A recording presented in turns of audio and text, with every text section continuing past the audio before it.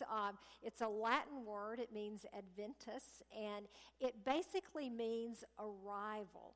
And these are the 4 Sundays before Christmas Day when we begin to anticipate, to hopefully live expectantly as we anticipate Christmas Day and all that that means. But really, during the Advent season, there are kind of three big ideas.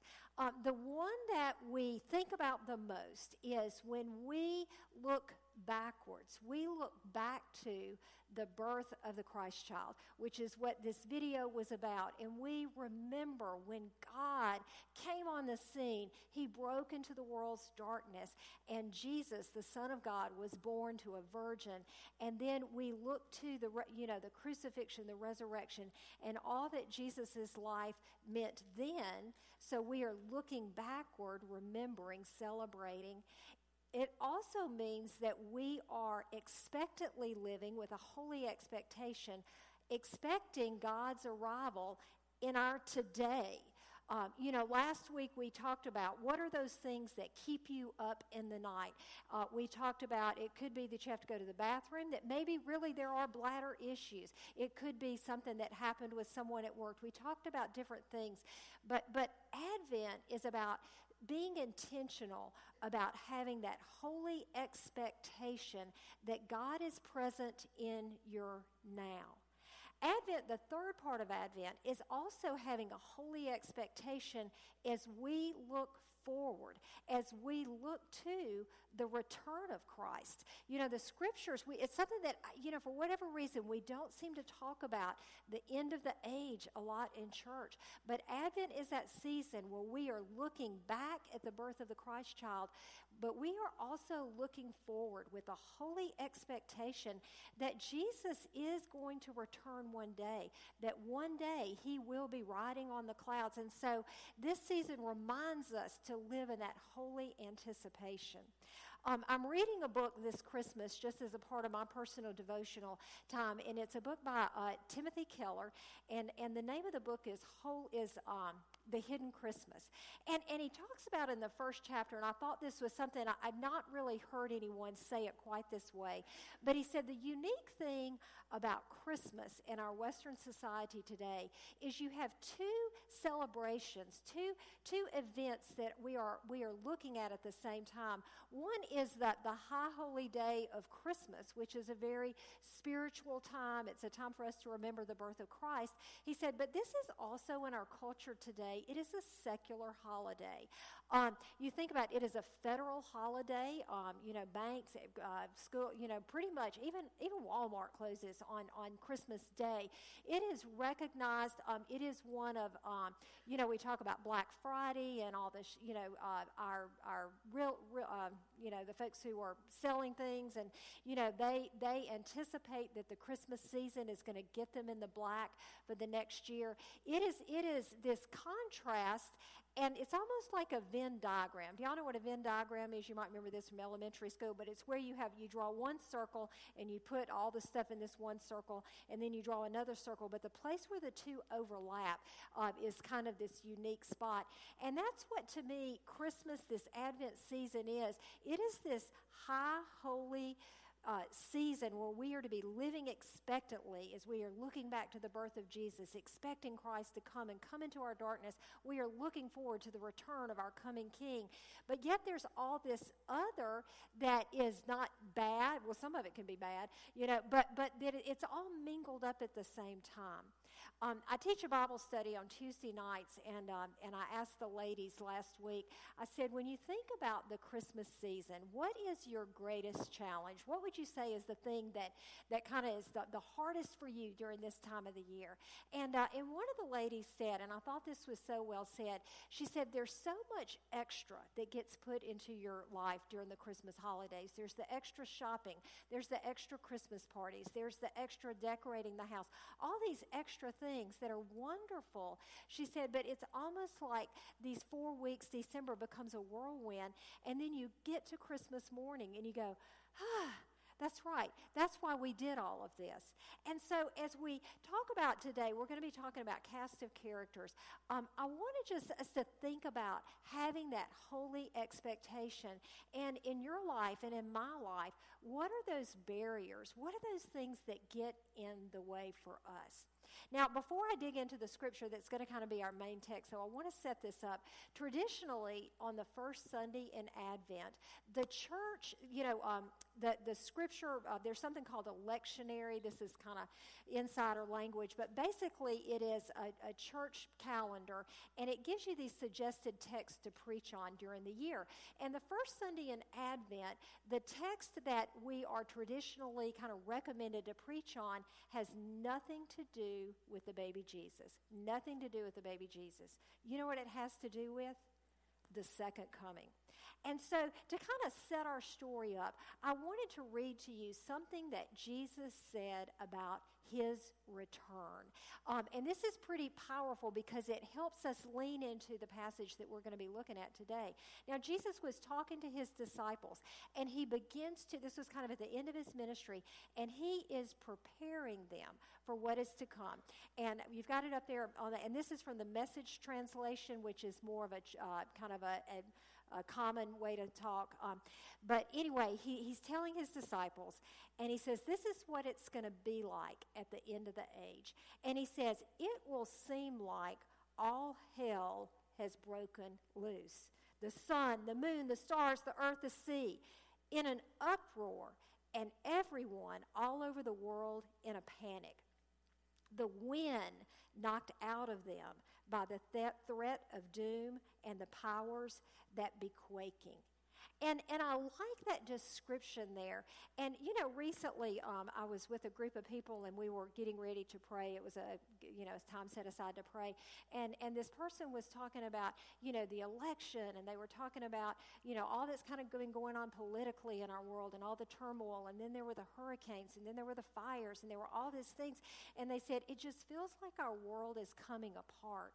I was in the checkout line at Publix during during Irma, and apparently they had been moving animals from a zoo to another safe location, and one of the trucks that the animals were in had gotten loose, and so there was some of the large cat, like I don't know if it was a tiger or a lion, but one of those had gotten loose, like on the interstate. And so I'm checking out at Publix, and the guy, we're talking, and he goes, I feel like is somebody playing Jumanji and they didn't tell us about it? I don't know if y'all remember that movie, but where it's like everything is in chaos. And so that is kind of the mood that Jesus is describing here.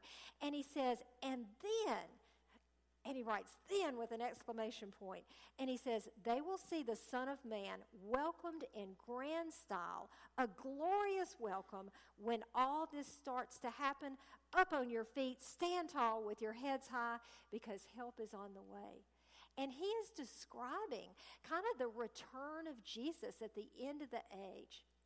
And then Jesus goes on, and I think it's important to note, he is talking to his disciples here. He is talking to his faithful disciples, those who have walked with him for 3 years, those who have seen the miracles. If anybody is living in holy expectation, it should be this group of guys. But he gives them a warning, and he says, but you, be on your guard.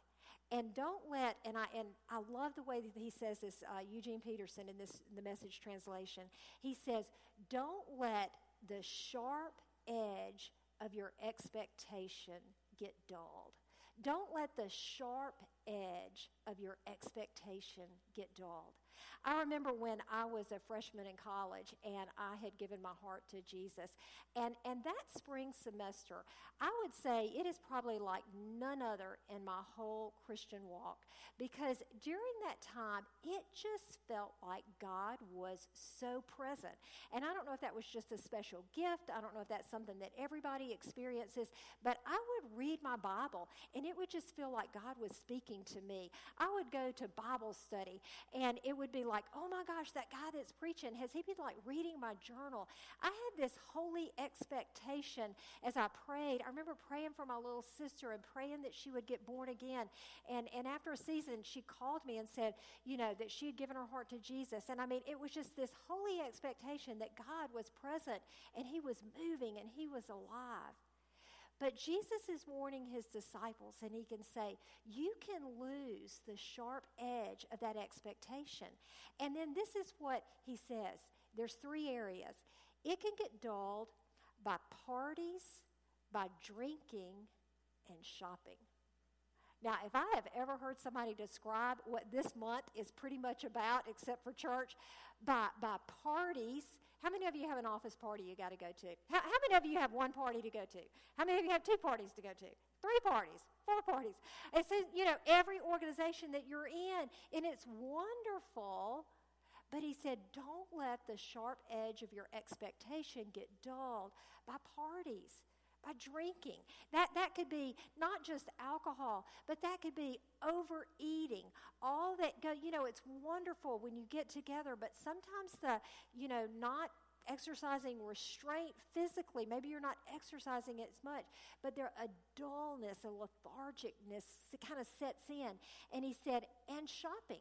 Which I just thought that was so interesting because there are all these cultural expectations of more that we do during this season. And Jesus is warning there.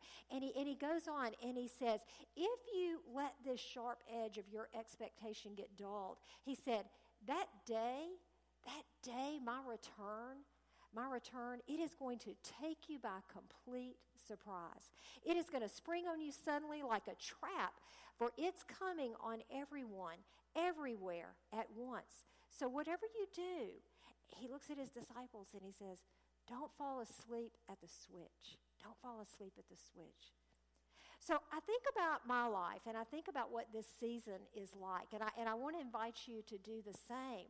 How can we not fall asleep at the switch? How can we keep the sharp edge of our expectation sharp so that we recognize Christ? So we are, when you come into a space like this, some who kind of lived in that holy expectation, who came to church with hearts ready to worship, sometimes you experience the presence of God in a unique way. But sometimes when you come in and you're distracted and you're on your phone and your head, I want to say your head's not in the game, it's like this moment of beautiful worship can pass you by and you didn't experience the presence of Christ. I mean, I've been there where I come into a worship service and I've got 1,000 things on my mind and I feel like I miss it, versus the times when I come in with this holy expectation that God is going to meet me here. And so I can be in the same place. I can be going through the same motions. But sometimes my expectation impacts my experience. So does that make sense? So the two folks that we're looking at today, you've got their story there in your bulletin if you want to follow along. But our sermon series is on the cast of characters and looking at the people surrounding Jesus during his birth. And today we are looking at 2 people who had a holy expectation, and because of that, they recognized the Christ child. They had this holy expectation, and I want us to just look at their story. There's not much about them. This is really the only place that we find out anything about them is in Luke's gospel, Luke's telling of the story. But there's just some key words in here that I want to hold on to during this Advent season. I want these words to be my words, and I want these words to be who I'm trying to live into, and I hope that you will do the same. So if you want to follow along in your bulletin, but let me set it up first. Okay, so Luke 2, Luke is telling the story. He's told about the shepherds. He's told about the birth of Christ. He tells that when Jesus was 8 days old, he was circumcised, and he was named Jesus. But the next thing he says, when the time of purification had come, that Mary and Joseph took baby Jesus to the temple to fulfill the law. Now, what does this mean? So this would have been, we read about this in the Old Testament, at 40 days, when Jesus would have been 40 days old, they would have had to go to the temple and offer their sacrifice. And this was a time, a rite of purification. They were dedicating baby Jesus to the Lord. Now, just a few minutes ago, as I was standing in the back here and we were worshiping, Sarah Beth Gillespie, some of you may know Sarah Beth. But anyway, they just had a new baby.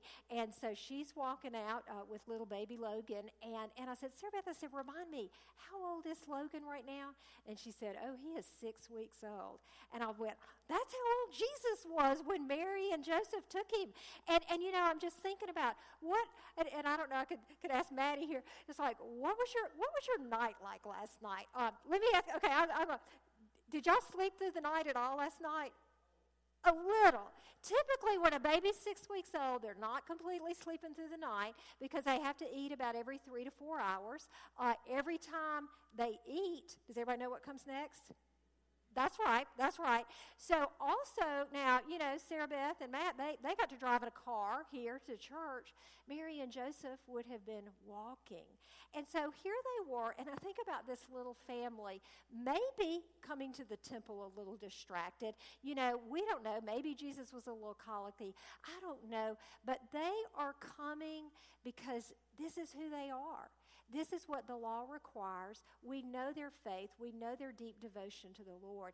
And so they enter in the temple ready to dedicate Jesus to the Lord. And that's where our story picks up. A man named Simeon was in Jerusalem. And Luke is going to describe this man to us. And these are the words that I want us to hold on to because these are the words that I would love it. I don't know that anybody would say this of me, but this is my North Star. This is where I'm pointing and trying to take next steps towards this. But he says he was a righteous man and he was devout. He was devout.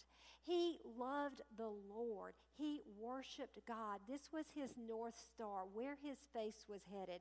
And it says that he was, and here's this Advent word, he eagerly anticipated the restoration of Israel.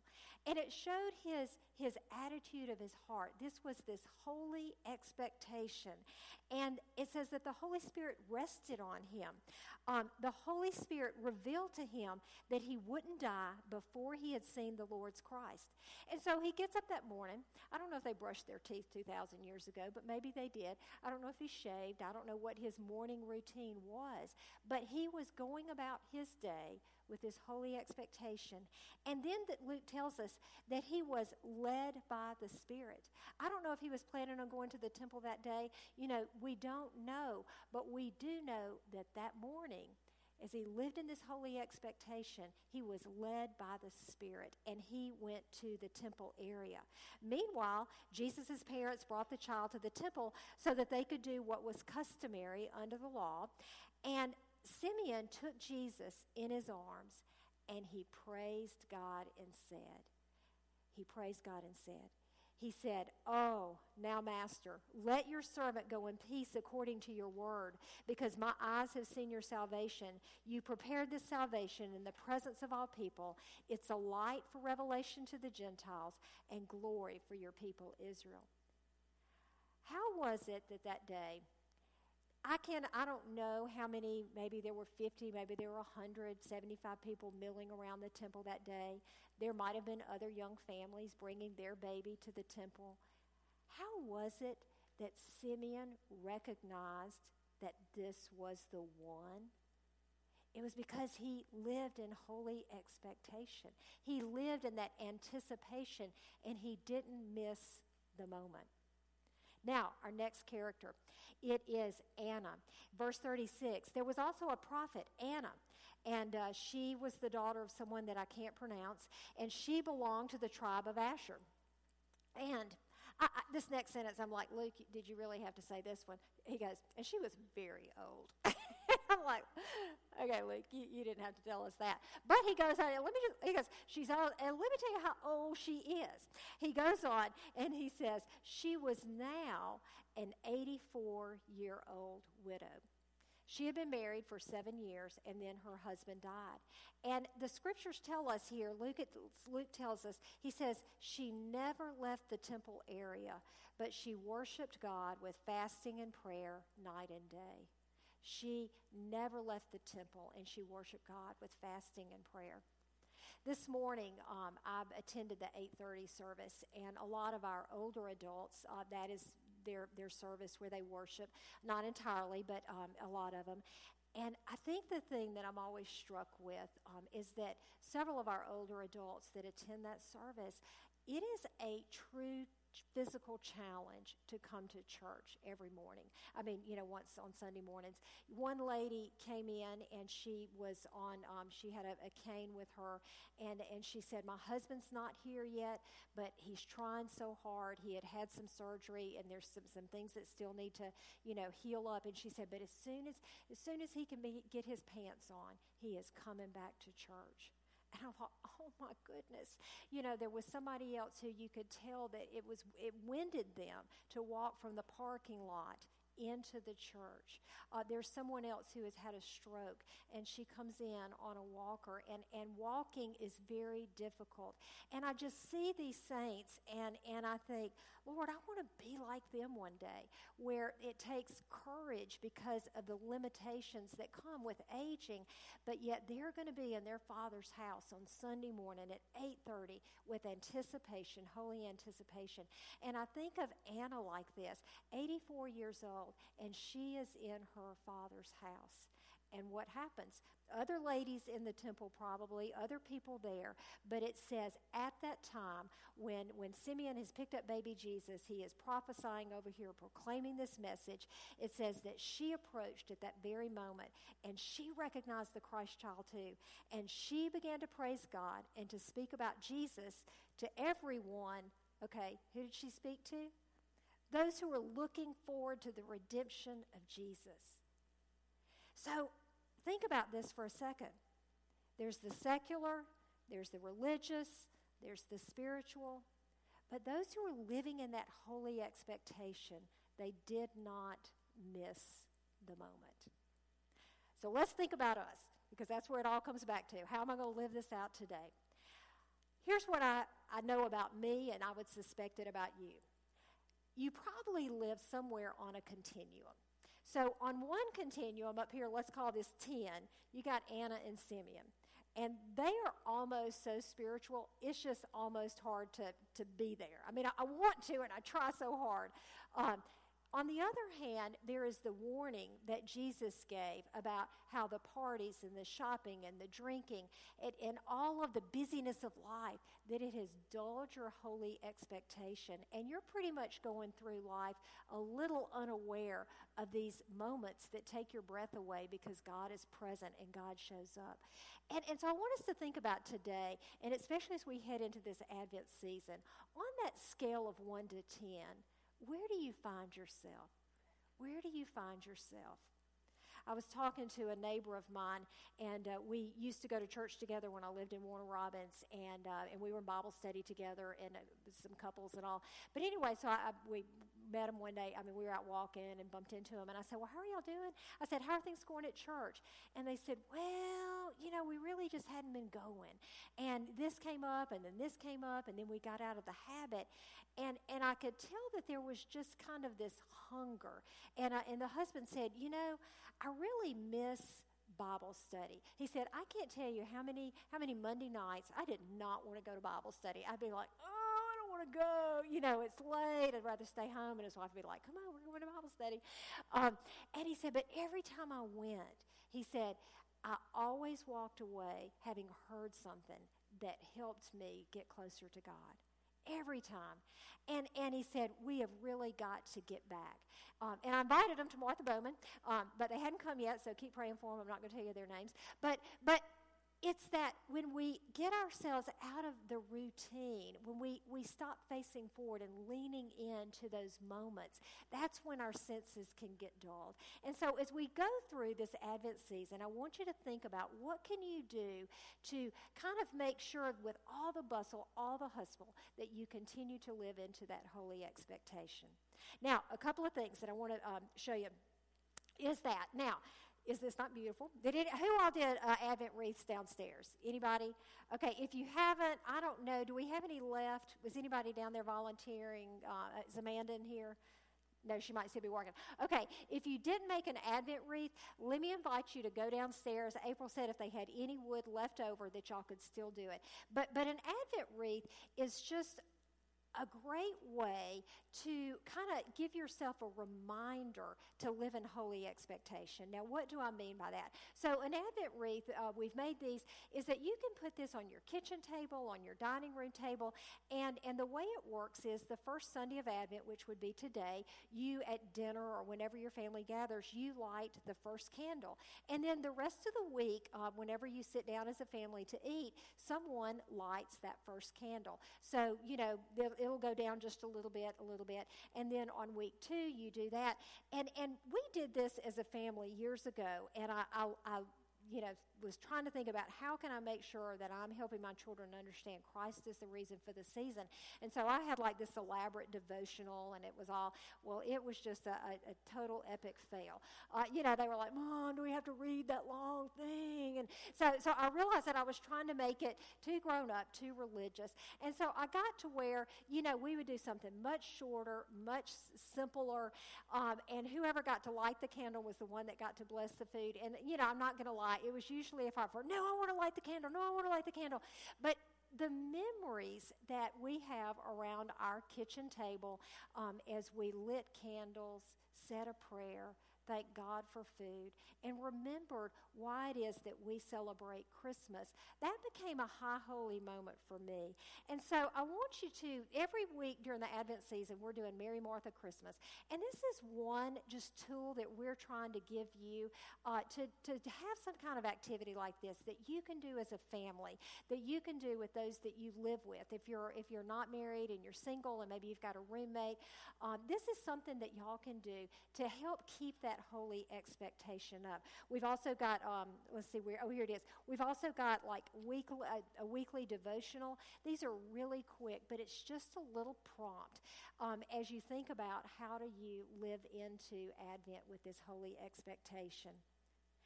As I think about the holy expectation, I know that for many of us, we are looking forward to Christ's return. We remember what Christ did for us when he died on the cross. But we need a holy expectation for our now, that God is big enough, God is great enough to break into our darkness. I asked somebody this week, as I was kind of thinking about today, I said, what is your holy expectation? Where is it that you need God to show up in your life? She's 20, and she said, a husband. But it's having that holy expectation that in my now and in my present, whatever it is that you need God to show up in, he is big enough and he is great enough. As we live this out, I'm going to invite the band to come up, and I'm going to pray for us, and we'll have our offering. But if you have never asked Jesus into your heart, I think about where are you on that continuum? If you have never started a relationship with Jesus Christ, I want to invite you during this Advent season to step across the line and to say yes to him, that you want him to be your Savior and your Lord. Maybe your holy expectation has gotten dulled. Maybe your faith has become routine. And maybe you need to cry out to God to create within you that devotion, that desire that Anna and Simeon had. I want to invite you to do that. And maybe, you are getting just busy with the routines and your heart's in the right place. Ask the Lord to help you know what you can say no to so you can give your best yes to Jesus. Let's pray.